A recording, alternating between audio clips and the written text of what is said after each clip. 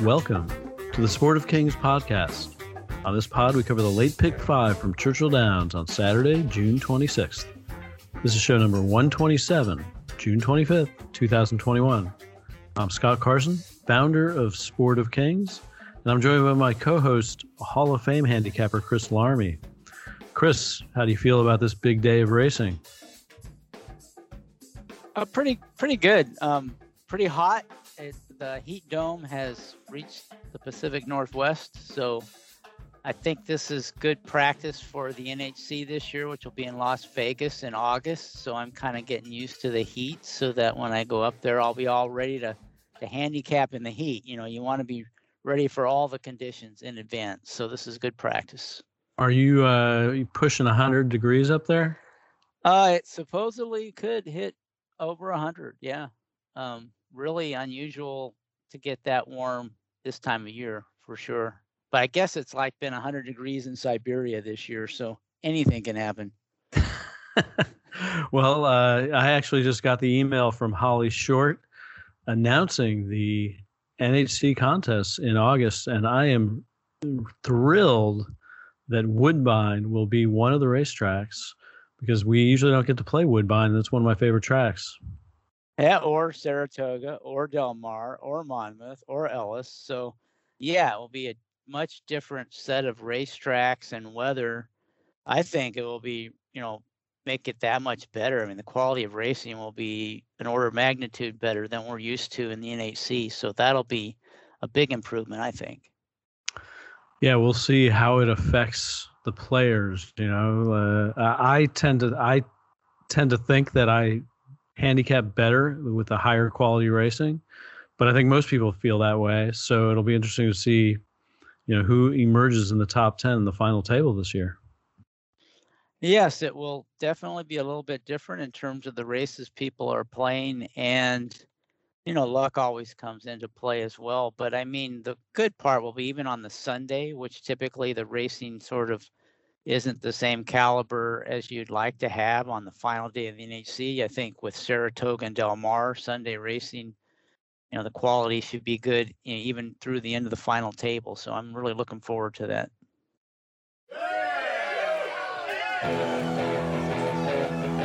Play in the Sport of Kings NHC qualifier starting every month. Each month, the top 50 players who are NHC Tour members advance to round 2, which is Breeders' Cup weekend. In that final, 450 players will duke it out, playing all 14 Breeders' Cup races.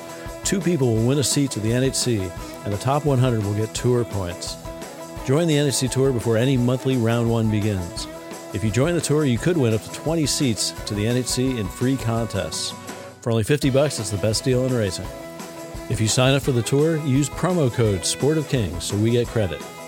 If you haven't signed up for our free contest with free DRFPPs, go to sportofkings.net right now. Thank you and good luck. And we have a special returning guest. He won the NHC in 2011. He also founded Optics EQ, the handicapping product that is up and coming. He's John Doyle.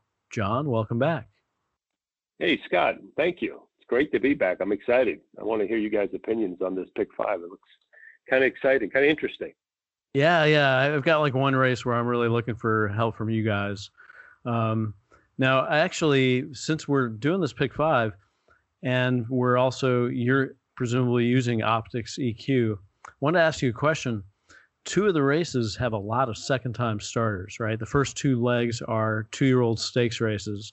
And I was just wondering, how do you handle that kind of information when some of these horses won on a slow pace in their debut? Sometimes they won, 5 furlong race and it was the only one. that day. How does that get factored into the circles and squares on the optics? Yeah, I mean, that's a little bit more difficult, right? Because it's the one race, but I mean, that's basically what we're taking, that one race. So it's not, we don't have a choice of which races we might want to take or how we want to look at it. So in that instance, I rely really on the visuals, our optics notes. So how did the horse actually look in the race? I mean, there's certain aspects about these horses that ran as I was watching the videos, where you could see there's some issues with some of them, and there look like some upside with some of the others. So hopefully the visuals and the optics notes help fill in some of the gaps where it's difficult to understand what a horse's run style might be when they're developing, right? It's still early on. So that's where we use notes. Okay, that seems reasonable enough and pretty consistent with the way I handle these races. Chris, did you have any questions for John? Yeah, John, from the optics viewpoint, some of the statistics that you look at, is there anything special about Churchill Downs, any of the distances or surfaces or any characteristics that players might want to keep in mind when they're handicapping races? Yeah, the one thing about Churchill, first of all, Churchill is kind of interesting because of the weather. It just seems like there's never the same track every day or every hour at Churchill. So sometimes that's a little bit difficult.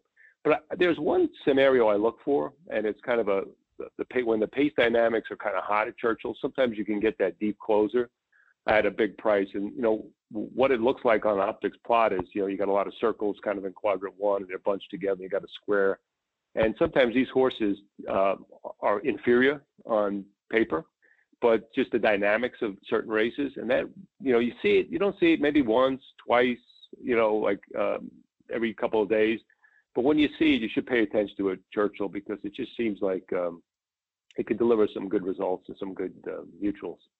So look for that, what I call kind of the high speed, high contention, and look for, deep closures with squares. It just seems like it pops at Churchill more than others, and it's something to look for, especially in those one-turn kind of races, those up to a mile. Seems Great. Like we may have some of those today. Yeah, might. Play in the Sport of Kings DRF Bets Summer Challenge. Each weekend in June, the top 50 players will win a $25 credit to their DRF Bets account. Don't have an account? Well, we'll give you one. The top 50 also advance to the DRF Bets 4th of July Finals. We'll have 9 races that 3-day weekend, and top prize will be a $200 credit to DRF Bets. Play every week as you can win more than once. Don't delay. Go to sportofkings.net right now. Let's hit the pick 5. Let's get started. Starts with the 8th race at Churchill. It's the Debutante Stakes, a 6-furlong dirt race for 2-year-old fillies, purse of $150,000. And John, why don't you get us started? Yeah, so I'm pretty much on the number 1, Wicked Halo, and Behave Virginia, the number 7. I just think these horses, just watching the races, I just like their races better than the others in here. Wicked Halo, I don't know, who she beat, that Lone Star, but did it well. I really like the gallop out. That's just popped out of the gate, just kind of won, got pressure, and then just drew off and then galloped out really nicely. So I like her race. And then the McPeak horse, Behave Virginia. I mean, the pace wasn't that hot, but she had pressure and she really looked very professional winning. I just like them a lot more than the others in here, like Tis Plenty, and I guess it was on the 1s and 2s came out of the same race. And Tis Plenty to me physically doesn't look up to par. And while on the 1s and 2s physically looks like a big horse, I think she's got some issues. The way I just was watching her run in that race, she does a little cross frying or whatever. It just seems like her back legs and front legs got a little bit mixed up during the running of that race. And I just don't like, especially if she ran such a big race, I don't like her coming back and then trying to duplicate that. She was 7-1 in that race versus Tis Plenty, and now I think she was 5 or 6-1. So she had some action, but I just don't like those two. And I think if I was going to back up on a pick 5, just for purposes, I would look at Cartel Queen. She just kind of looks like a gamer. It looks like she's a trier. And, like just, sometimes these races, for whatever reasons, these horses don't replicate their form. I think she's just, at least she's had 2 races under her belt, and she just looks like she tries. So for me, 1-7, maybe a backup on 2, and I'm going to play against some of those other horses that'll take action. Okay, Wicked Halo should be near what projects to be a pretty hot pace, at least on time form. I'm not sure about optics. So there are a lot of circles on that one? No, I mean, if you kind of look at it, I mean, from an optics plot standpoint, the 1 and 7 kind of stand out. They're both big squares, roughly in quadrant 1. So, they do kind of stand out on that. The 8 also has a big square, but again, it's a little bit lower down in the quadrants, and I just don't like her duplicating that form. And again, like I said, I just didn't like physically. I mean, the way she ran, I just don't like that. But 1 and 7 also kind of a superior on the plot right now. Okay, let's look to another perspective. Chris, what are you thinking here?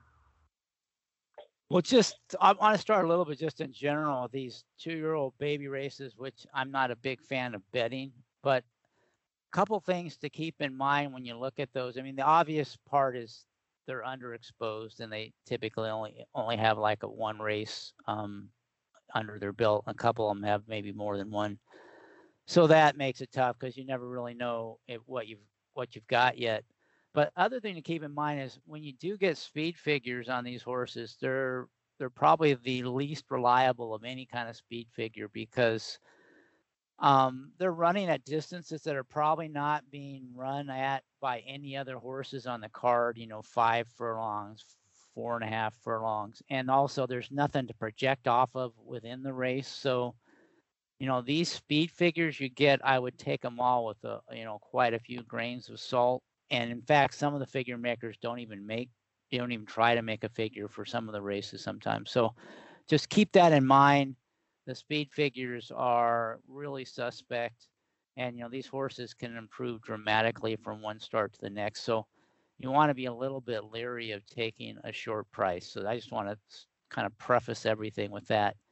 And just to follow up on what John had said, I also thought Wicked Halo was the most impressive horse. The horse just popped out of the gate, which I really like in these 2-year-old races. You want a horse that breaks cleanly. I'm not a big fan of like, oh, that horse broke poorly and, it'll run a lot better next time, because if it breaks clean, look how good it'll be. There's a good chance it might not break clean again in the next race. I'd much rather have a horse that I've seen, pop out of the gate the way that one did. And it seemed pretty professional all the way through, and it's by Gun Runner. And I kind of like these 2-year-olds in the early stakes races with these freshman sires, because they're trying to make a name with the horse, and they like to brag about, oh yeah, they want to have their horses already got a stakes winner kind of thing. So I think they tend to choose some of the mares to be precocious so that they can, get some early winners. And so, having that Gun Runner is another plus on Wicked Halo. And then also, Scott said there's a lot of speed in here, but the 2 speed horses to me look like the 1 and the 3, Wicked Halo and Tiz Plenty. They're both Asmussen horses. And I got to think that they're probably not going to want to get into a big speed duel. So, that might factor into things as well. I kind of see Wicked Halo breaking alertly, maybe on the lead if he breaks like he did before, but I could almost see, Ortiz letting Tiz Plenty go to the lead if he busts out there as well. But so I think the most likely winner probably is Wicked Halo, but I also agree with John that Behave Virginia is interesting, just because McPeak, when he gets a filly that wins first asking as a 2-year-old, they're typically pretty good horses. He's got, and they usually run well the next time out. So, to me, Wicked Halo and Behave Virginia, I would kind of agree, are the 2 that are the best. And on the 1s and 2s, I agree that kind of weird action is always a concern. And typically the longer you go, the more that bad action is a negative. You didn't get away with it at 5 furlongs, but now they're going 6 furlongs, or if this horse does happen to win this race and go even longer. I think that becomes a bigger and bigger issue when they have that kind of funky action, cross firing or paddling or whatever it might be. So I'm kind of with John and everything. There is one long shot I kind of like in here, but I won't bring it up in case that's Scott's play. And if he doesn't pick that horse, I'll talk about that one. Okay, I actually am using 4 in this race, but I do have 2 that I think are kind of stronger plays than others. The first is in agreement with you guys, Behave Virginia. She broke from the inside, so she really had to go in her last race. She took some pressure on the lead, then pulled away with only 1 crack of the whip, and then she galloped out really big. I think she doesn't need the lead, and she has some talent. And the only horse to have raced from that last race won a maiden at 8-1. So that'd be my top pick, Behave Virginia. But I actually really like On the 1s and 2s. And, I don't really like the price, but she got the best speed figure in her debut. She looked pretty beastly doing it to me. I mean, I'm not an expert on, the galloping form, so I'm not going to say much about that. But she galloped out big after that race, and she looked pretty beastly. So I wouldn't be surprised if she just blows this field apart. And not only did she run fastest as far as speed figures are concerned, putting that taking it with a grain of salt, like Chris said, but she shows a noticeably better workout since that race. I do have a couple of price horses, but I'll get the round table started before I mention them.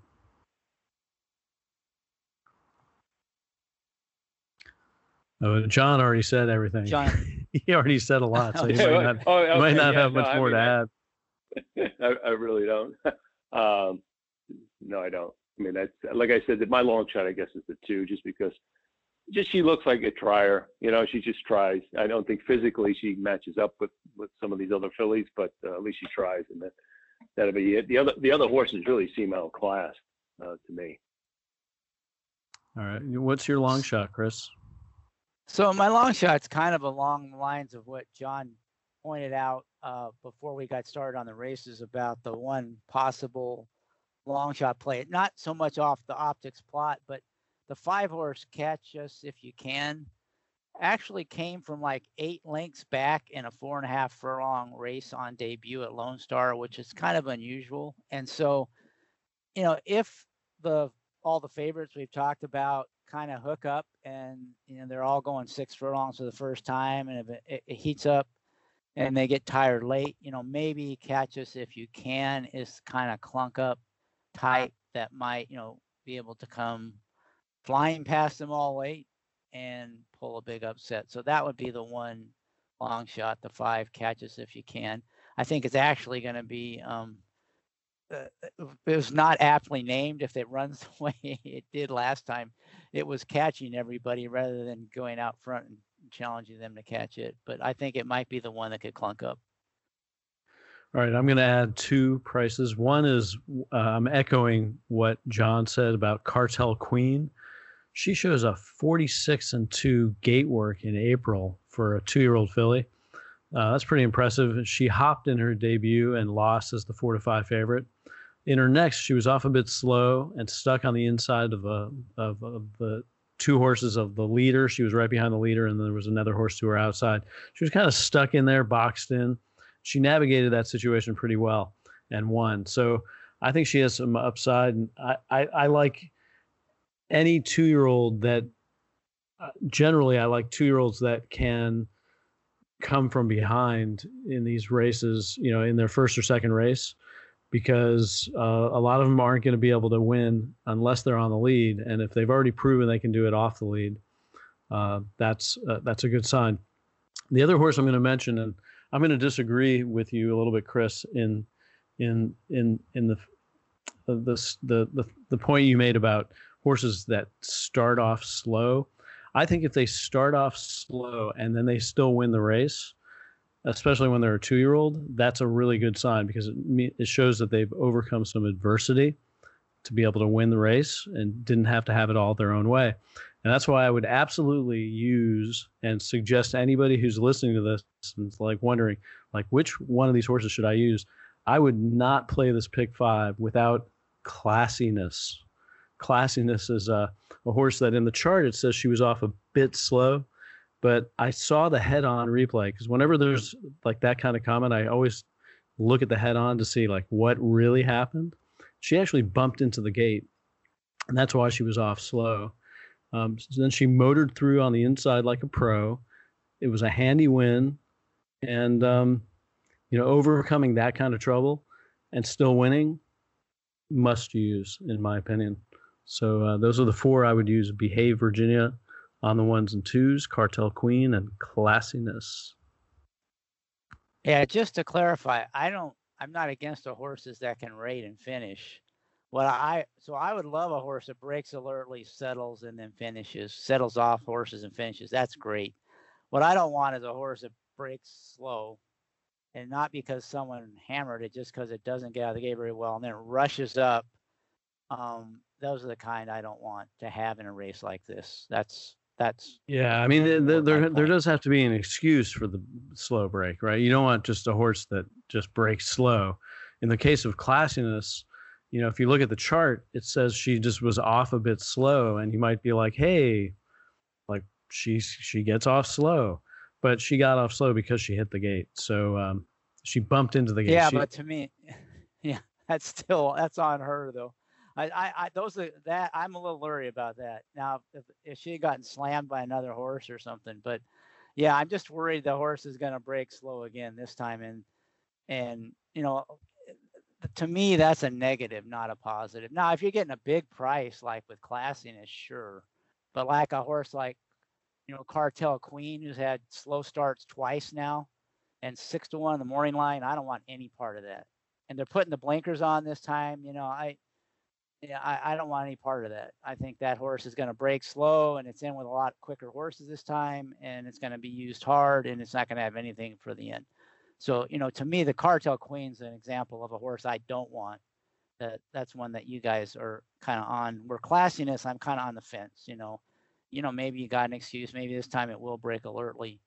It doesn't necessarily look like a horse that needs to be on the lead or anything, but and you're getting a big price.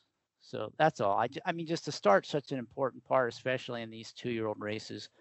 I'd much rather have at a short price, have a horse like Wicked Halo, who, man, just really broke clean and sharp and straight, as opposed to a horse like Cartel Queen, who's had trouble getting out of the gate twice now. That's all. Okay, well, I'll wish you guys luck with Wicked Halo. I think that is an example of a horse getting a perfect trip. So, but she can make her own trip by getting out quickly again. We'll move to the 9th race. It's the Bashford Manor Stakes, a Grade 3, 6 furlongs on dirt. This one for the boys, and a purse of $150,000. Chris, what do you think here?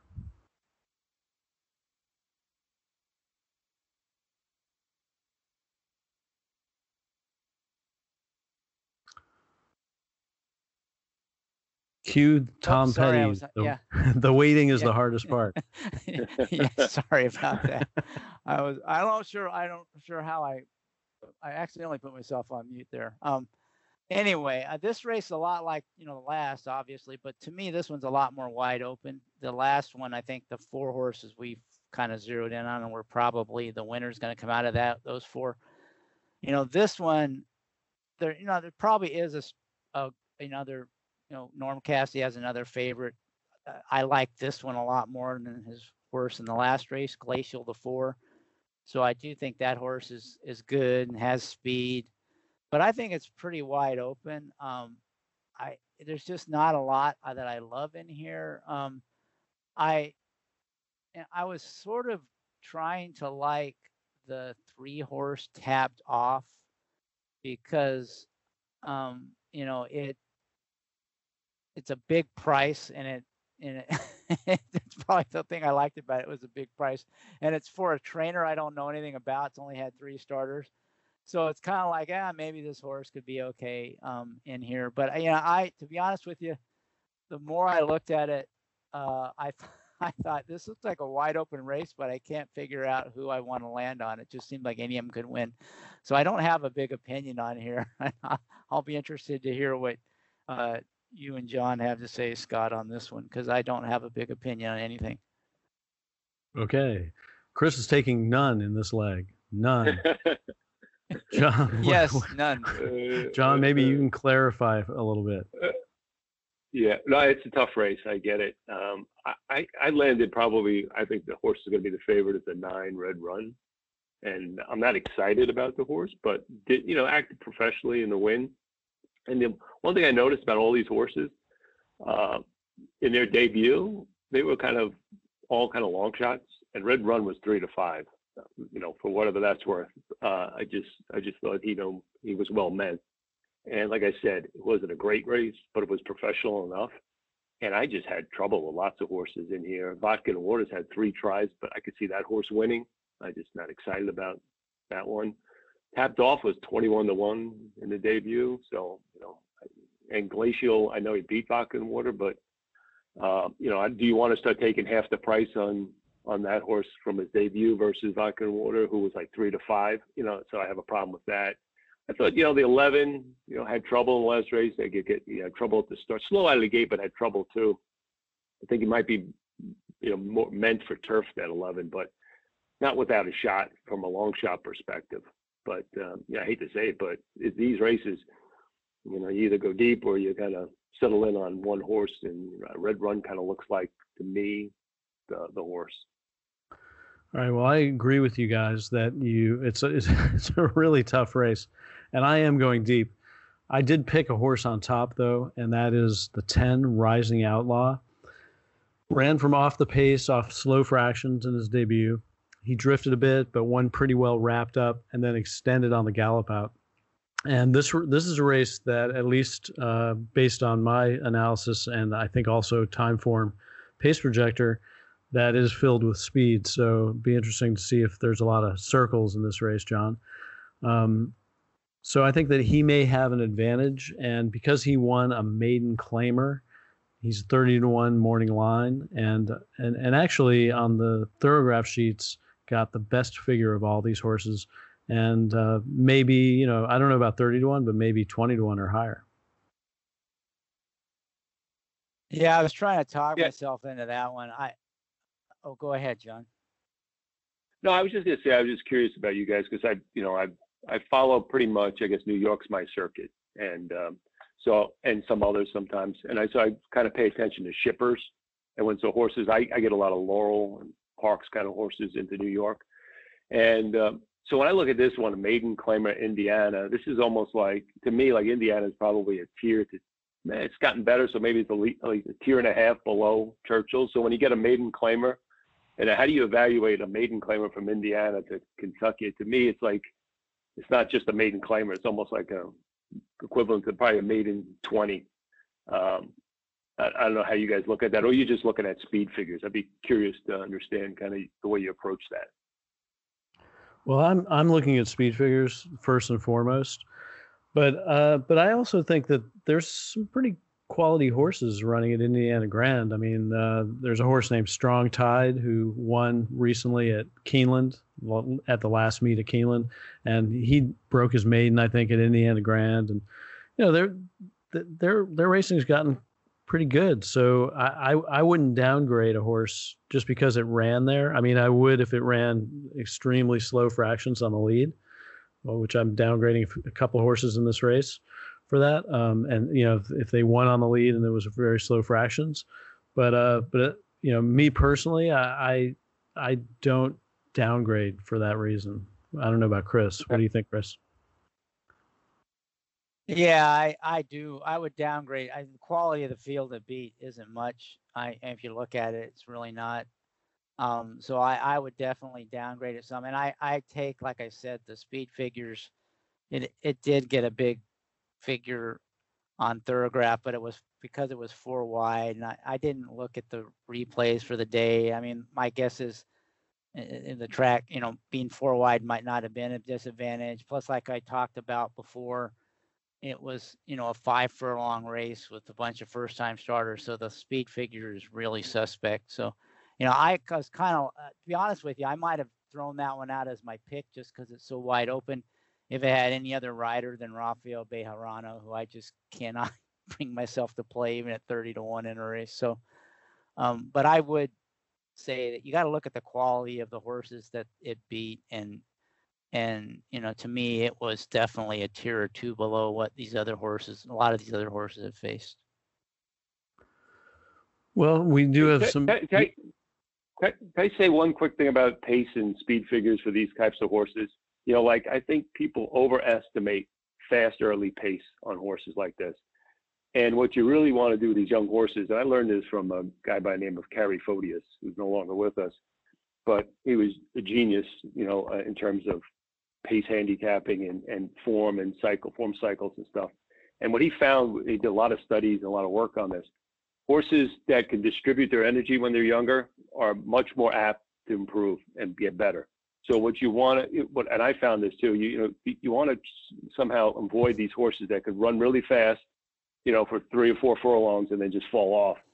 And so I look for balance, finishability more in one race versus kind of looking for a horse that went really fast and then maybe slowed down a little bit. And it's just a different approach, maybe contrarian to a lot of people what they think. And I like Timeform. I know the guy Craig, he's great, but the one thing I think they do is they kind of overinflate their figures for horses who could run really fast early. And like I said, sometimes that's not necessarily a good thing. It's the horse doesn't, can't really balance himself. He's kind of headstrong. So it's just something that I just look, it's just a difference of opinion that I wanted to bring up. All right. Well, I'm just going to throw out a couple other horses that, just for that I'm going to use in this race. I think She's Got Attitude. If you look at her last race, she lost her footing at the start of the race in the gate. That's why she was off slow. And then she was also running against the boys. She checked at the beginning, and she was never comfortable in the slop. She's working bullets for this, so I think she's got a long shot bomber's chance.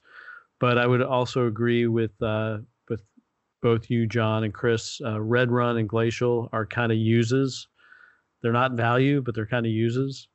And I think Double Thunder even has a shot because he was off a little bit slow and ended out coming from behind and winning in a whipless race at Monmouth. Yeah, I was just going to follow up on what John said. To me, if you have two speed horses that are going against one another, and one of them was in a much faster pace than the other, then I definitely favor the faster paced horse. But I agree that if you can find a horse that ran evenly and did it off the pace, so if they ran evenly and they were setting a slow early pace, I don't see that as such a big deal. But if they were sitting off a hot pace but then ran an even race and then kind of finished up, those are the kind I like the most, especially when as they start going longer distance. Like in this case, most of the horses are going from 5 to 6 furlongs. So the kind of horse that John described, I totally agree. Where I'm a little bit more suspect is if they did that on the lead, I'm not as interested as if they did it, they settled off the lead and ran that way. Because a lot of times those horses that get an easy lead, it's completely different when they get pressured on the front end. That's all. It's complicated. It's not real simple. Yeah, it is. It is. Well, Chris, you need to at least give yourself a chance to have a winner on top. So which one are you going to take a stab with in this race? Okay, you're going to make me pick a horse. All right, I'll go with a price. Well, I should have known you would make me pick somebody. Well, I mean, you would do the same to me, I think. Yes, I would.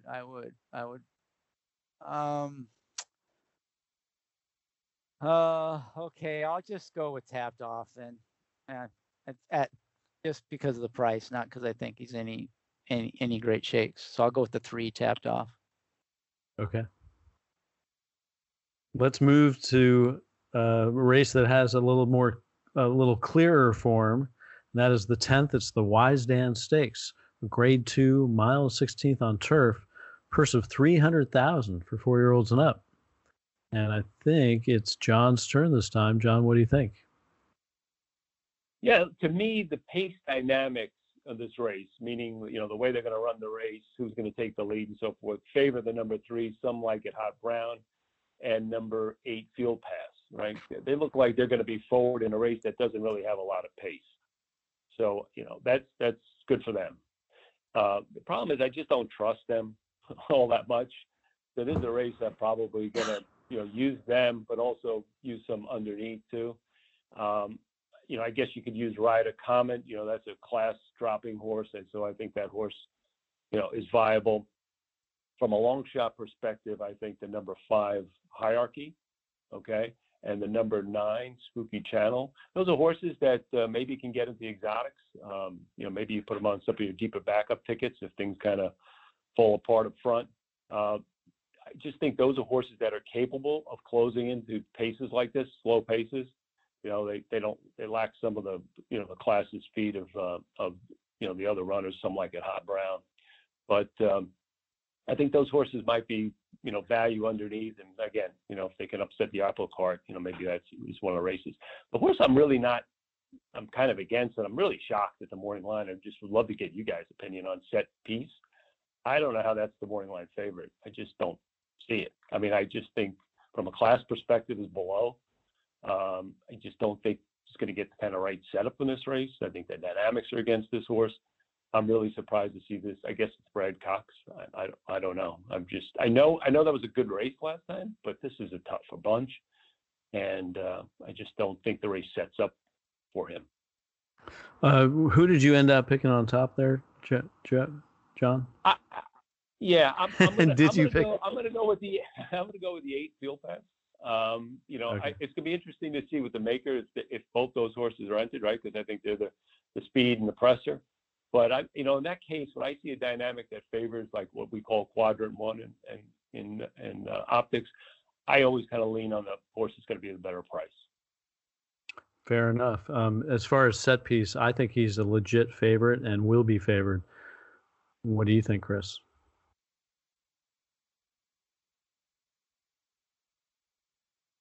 The waiting is the hardest part. All right. Yeah, right. Sorry about that. The unmuting. I'm gonna have to practice with the mute button before the next podcast. I've put myself in detention. I really like the race to go the same way that John said. I just think Some Like It Hot Brown and Field Pass are really good. I'm stronger on those two. And they're both makers, so they're not going to hook up. And I Some Like It Hot Brown, I think just a really nice horse. And when he can get a lead, just don't beat him. Yeah, to me, that horse is the only time it loses is when it gets behind some incredibly fast pace. But if it can get the lead, to me, this horse is really, or just can just, it seems to be getting a ability now to settle a little bit too. I just think he's definitely the horse to beat, the 3 horse, Some Like It Hot Brown. But I really like Field Pass too. I liked him last time but the distance I think was just too far. And I think the plan was to send him to the lead, and they did. But then Channel Cat was just really hard ridden to get the lead, and they just couldn't keep up with that horse, and the distance was too long. So to me, that was an excuse. And then the race before that was the race where it just completely fell apart in the Maker Mile. And all those horses that were near the lead that day have come back and run well, including Some Like It Hot Brown. So to me, Field Pass is sitting on a big race here. And he should get that perfect trip stalking Some Like It Hot Brown. Now, he may not be able to beat Some Like It Hot Brown, but to me, he's the one that could beat him. And I'm not too high on any of the others other than Set Piece. I have a little more respect for him, I think, than John did. But from just a tactical standpoint, it seems like the maker horses have this race, the field over a barrel.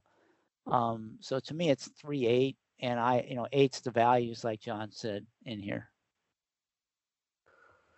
Well, I have a pretty strong opinion on Some Like It Hot Brown. I I think the horse is a lock in this race. I don't think they possibly beat it. You know, if you watch the replay of that last race, it's not even in the chart, but Something Like It Hot Brown stumbled at the start. Watch the head on. I don't remember exactly. You know, I can't picture it because I wrote down I wrote it down in Formulator at the time. But I do remember him stumbling at the start, and then he was a little bit rank going down the stretch the first time at Pimlico, and then he didn't have the lead. He didn't need the lead. We were debating whether he would get the lead, right? Whether there'd be a hot pace or not. And we were thinking that he needed the lead, and it turns out that he doesn't need the lead. And he powered home, and he galloped out huge, and he's got plenty of spacing since that last race. To me, he's a stone cold single in this race. Okay, John, jump in. You have anything else to add? Yeah, no, I could see that. I wouldn't argue with that. I still think he's going to be the favorite, though. I know set piece. He might be.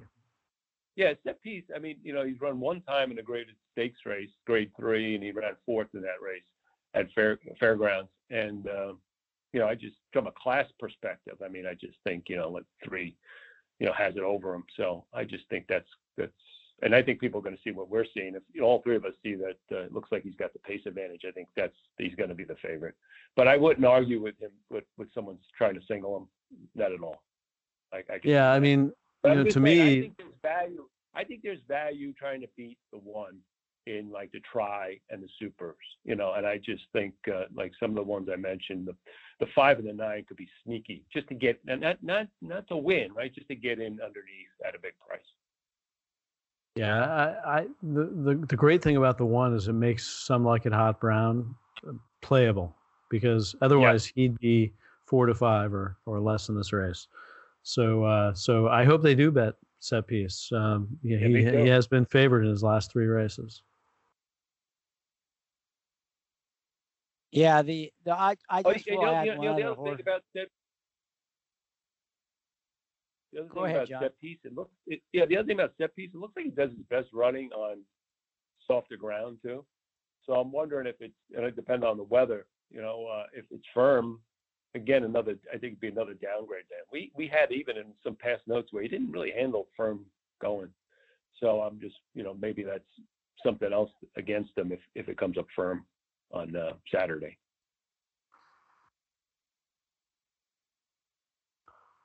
Yeah, I just was going to add, there's one other horse that I kind of thought was maybe the one that could clunk up for a piece at a big price, and that's the 6-horse Kentucky Ghost. The reason I'm not higher on him is, again, because of the rider.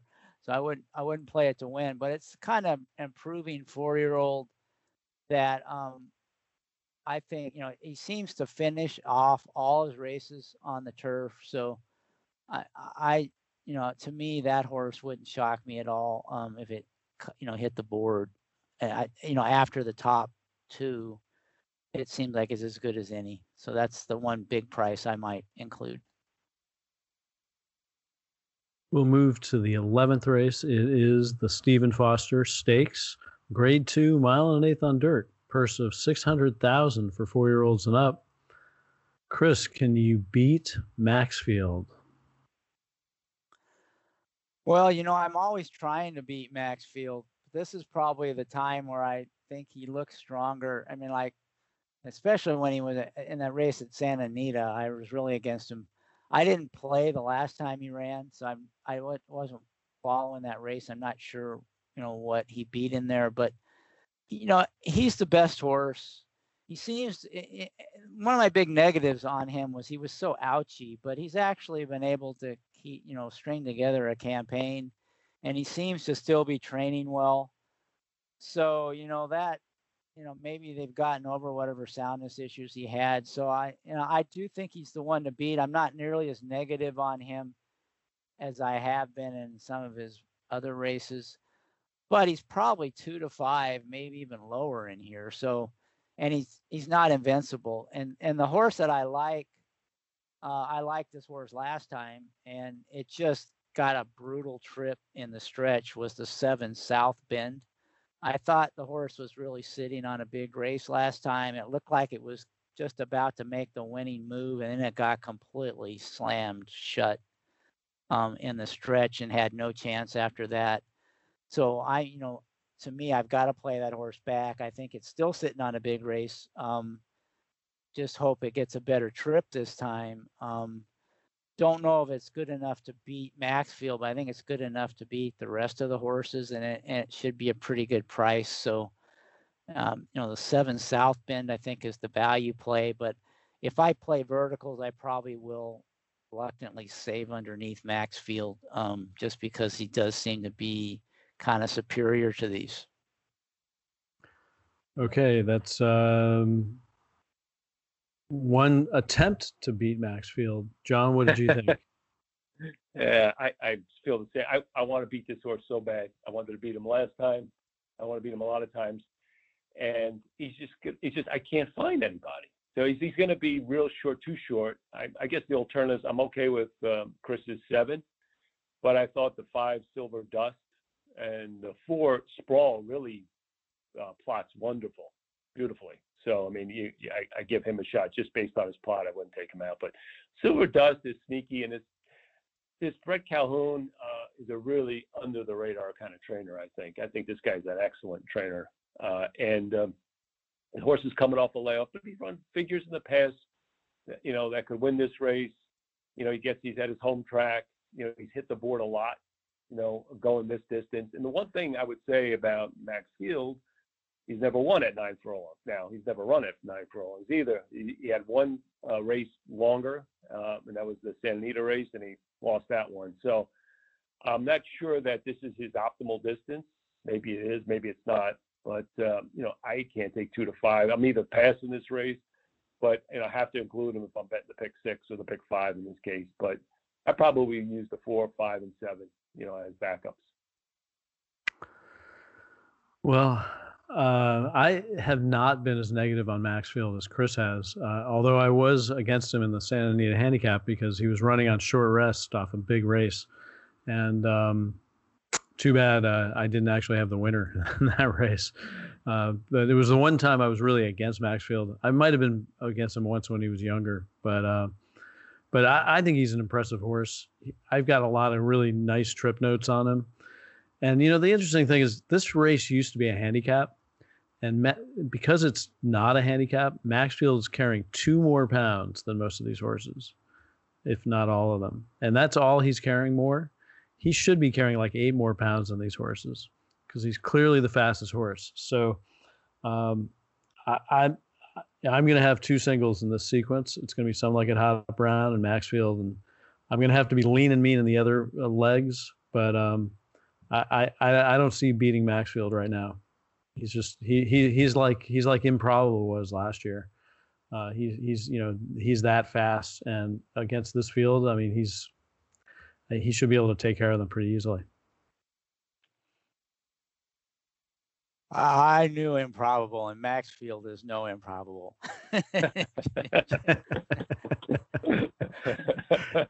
You have to say that like George Bush.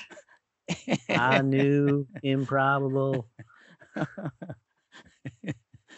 Anyway, we know it's not George. Okay, I got the wrong think we went. Yes, I think you got the wrong guy. But anyway, it was probably a bad joke on my part anyway. So let's just move on to the next race. Although I do want to second John on Sprawl. He's kind of interesting at a price too, as well. He and South Bend are probably the 2 that maybe have a chance to upset Maxfield.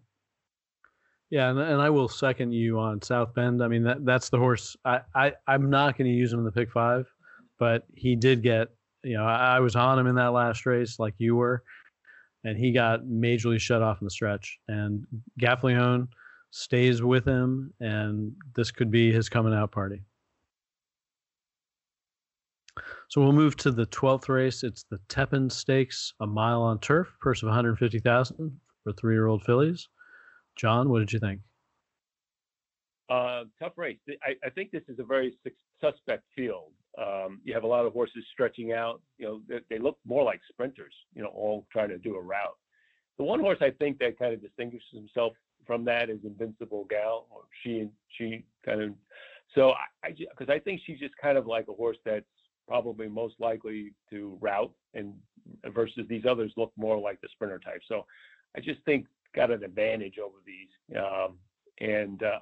I think the races in New York were pretty strong. She comes out of, and I know she'd run against some of these others. I just think just from where she is in her form cycle, I think she's going to have upside. And I just think, if I have to kind of go hard here, I would go with her as my key horse.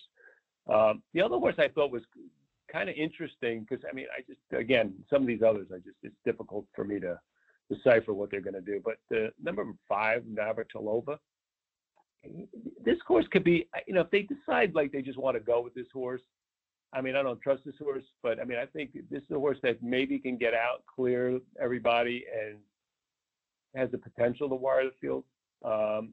She ran like one time at a route, and she chased that Pearl. And Pearl, yeah. And Pearl she chased, right? And so she tired out. But her other 2 sprints, she kind of wasn't covered up. She was wide her last time. The time before she ran a really good speed figure. So I wouldn't kind of like just toss. I know she's been beaten by Toby's Heart, maybe some of these others in here, but I just don't like Toby's Heart and New Boss, these horses stretching out. I think 1's the horse, but I'm going to, save a little bit with the 5. Okay, Invincible Gal, 9-2 morning line. I'm wondering if you actually will get that much. Chris, what did you think? No way. Yeah, I agree. Invincible Gal is probably the most likely winner. Navratilova, I love that name. I think the mare is Center Court, so that was a really good name for that horse, Navratilova. Does seem like she could maybe stretch out at a price, so I'm with John on those 2. The other horse I was kind of interested in, and I kind of depends on the price. I'm not sure it's priced right on the morning line, and that's the 7-horse Adventuring. The thing I like about this horse is its one start on synth at Turfway was really good. And now they put it on turf, and it's really well bred. It's out of Questing, who is a really nice mare, and by Pioneer of the Nile. So, the horse ought to be able to turf, and that really good synth start says it probably will turf. And, it's 5-1 the morning line. That, I don't know, maybe it's going to be 5-1. I was a little surprised. I thought it would be higher. At 5-1, I'm not real excited, but if it floated up, that horse is kind of interesting because it could run a big race first turf. And was entered in 3 straight turf races that were washed off the turf in its career debut, the beginning of its career. I think that horse will be shorter. Well, I'm going to land on. I didn't like the stat on Town Avenger of Brian Lynch going sprint to route, first or second race on turf. He's a 1 for 22. But because this race was so inscrutable, I decided to watch that last race. And she looked really impressive in that race. She's a big horse. At least she appeared to be a big horse to me. And she ran down some loose speed that was on the lead. She was like 4 wide the whole way, and just looked like she needed more ground, right? She just looked like she was going to excel at a longer distance. Now, I'm not sure why they started the horse at 5.5 furlongs, but maybe it was like just optimal time. Like she was ready to start, and like that was the best turf race that they could put her in. It seems sort of unlikely, but I'm going to believe my eyes. She looked really impressive. She galloped out really big, not really big, but like best. She looked like she wants more ground. So I think, Speightstown out of an Empire Maker mare, I think 10-1 would be pretty nice on this horse. And, coming out of a maiden win, maybe it's higher than 6-1. Did I say 6-1? 6-1 is the morning line, and I think it could go off a little higher. John, anything else on this? Yeah, no, I agree with you, Scott. That horse had a difficult trip. It was kind of uncovered and wide throughout, so I thought that was a pretty good race. The question I had for you guys is that you do this pick five, everything. Is there like a criteria you use to select? Hey, this pick five looks like something I really want. How I want to invest in it. It looks like a good pick five, or how do you determine which ones you want to spend more money on? Which ones you want to kind of like, okay, I'll take a shot, but it's going to be, I'm going to not put a lot of money into it. Is there like, because for me, when I look at things like this, and Scott, you mentioned you're going to singling two favorites in there, and then to me, there's like two other races that the favorites could win. So I'd be like, this may not be a pick five I really want to get really involved in. Maybe I'll take a shot with a small ticket. Is that how? I mean, I'm just trying to understand strategy a little bit. So help me out. Well, usually I don't. I'm not as chalky. Usually like maybe there's one chalk in my sequence. So I'm actually presented with a new conundrum here, and that is how to play the pick five. But I would like to play it because I do have two singles, and I think one of them is a little bit of value thanks to set piece. I'm going to look toward weighting my picks so that maybe I go a little deeper, maybe like a $2 pick five with a horse that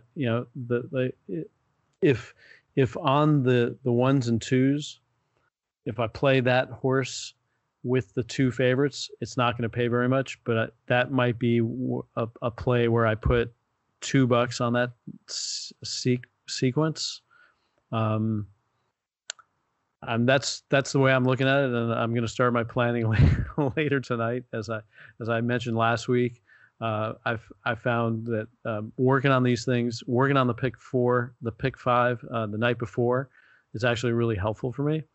I'd be interested in Chris's answer to that question as well. Well, just one preface to that. I think that Saturday is closing day at Churchill. So I think there's mandatory payouts on everything, including the pick six, which is normally some sort of jackpot pick six. So you might want to think about the pick six if there's a big carryover. I'll have to see today what the carryover is and find out for sure if it's a mandatory payout. But so if you're thinking about playing the pick five, you might want to consider the pick six given the carryover and the mandatory payout.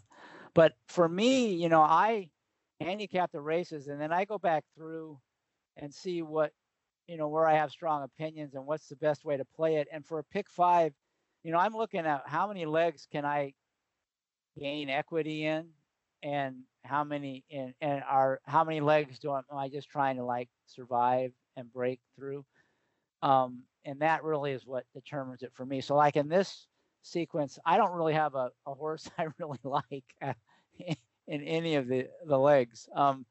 Maybe South Bend some, but I have a lot of respect for Maxfield, and he's going to be a super short price, so that's not too exciting. And Field Pass, maybe that one a little more so, but again, I have a lot of respect for some like it. Hot Brown's going to be a short price. So I probably am definitely not going to be playing the pick five in here, but if I did have a couple horses, like say I thought South Bend and Field Pass were going to be really good value, and I thought I could get through efficiently the other three legs, I might play this sequence. But I've got to have at least two and hopefully three legs where I think I'm really gaining equity before I'm going to play the pick five. And that's kind of how I look at it. I'm not really looking at it at like how many horses I got to use or how big a ticket I got to play. I'm more like, what legs can I gain equity and which ones am I going to just try to break even and survive? And that's kind of how I work through it. And I actually wrote a paper about, or a little blog piece about this very topic, a couple of them around the pick five. So if you're really interested, I'll send you a link to that, John, if you want to read it. Sure. No, I think that's right. That approach is kind of the approach I take too. And you're right. It is a mandatory, by the way. So I think the pick six, especially since the first leg looks pretty interesting, might be an option. So it's something to look at. But there is a mandatory payout on that pick six.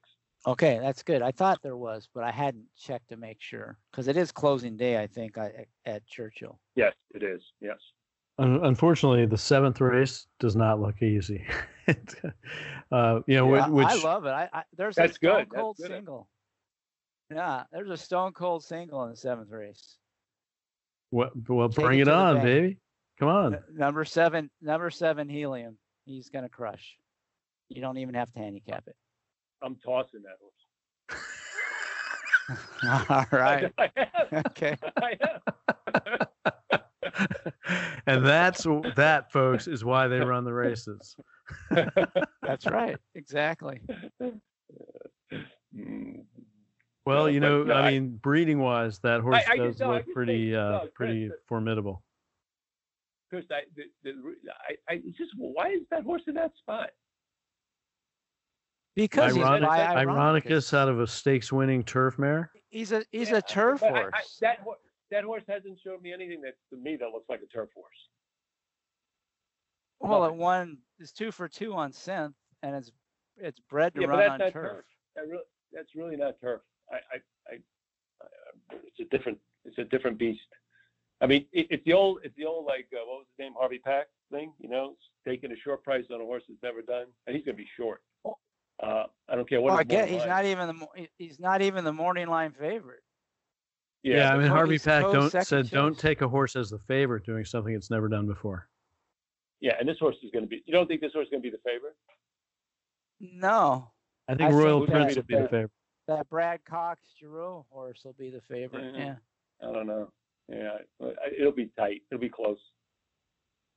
It will. But still, It's going to be close. It's going to be close. But if you can get a single at 3-1, take it.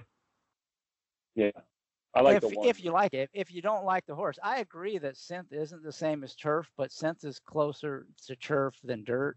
And this horse, he was on the Triple Crown Trail. He did. I kind of liked him even in the dirt, but to me, he does look like a turf horse. And he gets back on the turf where he belongs, gets a good rider switch, and he's in a race with not much to beat. I mean, there's nothing in this race. Well, Maybe no, I the mean, Wesley but Ward horse is a little dangerous. Yeah. I like the one. I think the one's not bad. Credit. Well, that horse is kind of See, to improving, me, that's and, the big underlay. That's the big underlay in the race. To me, at 7-2. Well, I I don't mean, like that horse at but- all.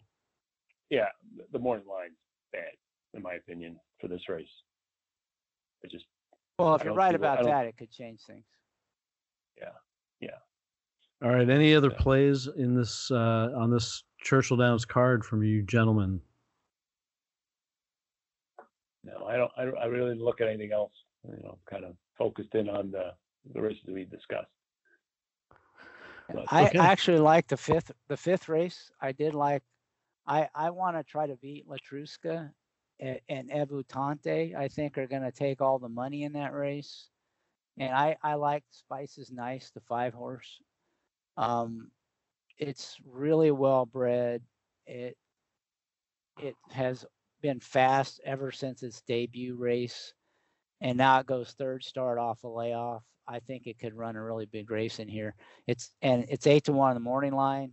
Don't know if you'll get that, but if they pound Latruska, you might get that 8-1. So to me, 5 Spice is Nice is pretty interesting in that race. Okay. Well, it should be a great card. Look forward to spending the day watching it and playing at least the pick 5. I'd like to thank our guest, John Doyle. John, thanks for helping us handicap this week. That was great. Thanks for having me. Yeah, and we'll see we'll see how it happens, how everything pans out at the races. But always fun, and glad to have you back. That will conclude show number 127 of the Sport of Kings pod. Good luck in the late pick 5 at Churchill Downs, and please enjoy the Brooklyn Boogaloo Blowout. I'll see you on Sport of Kings. Cheers. Giddy up.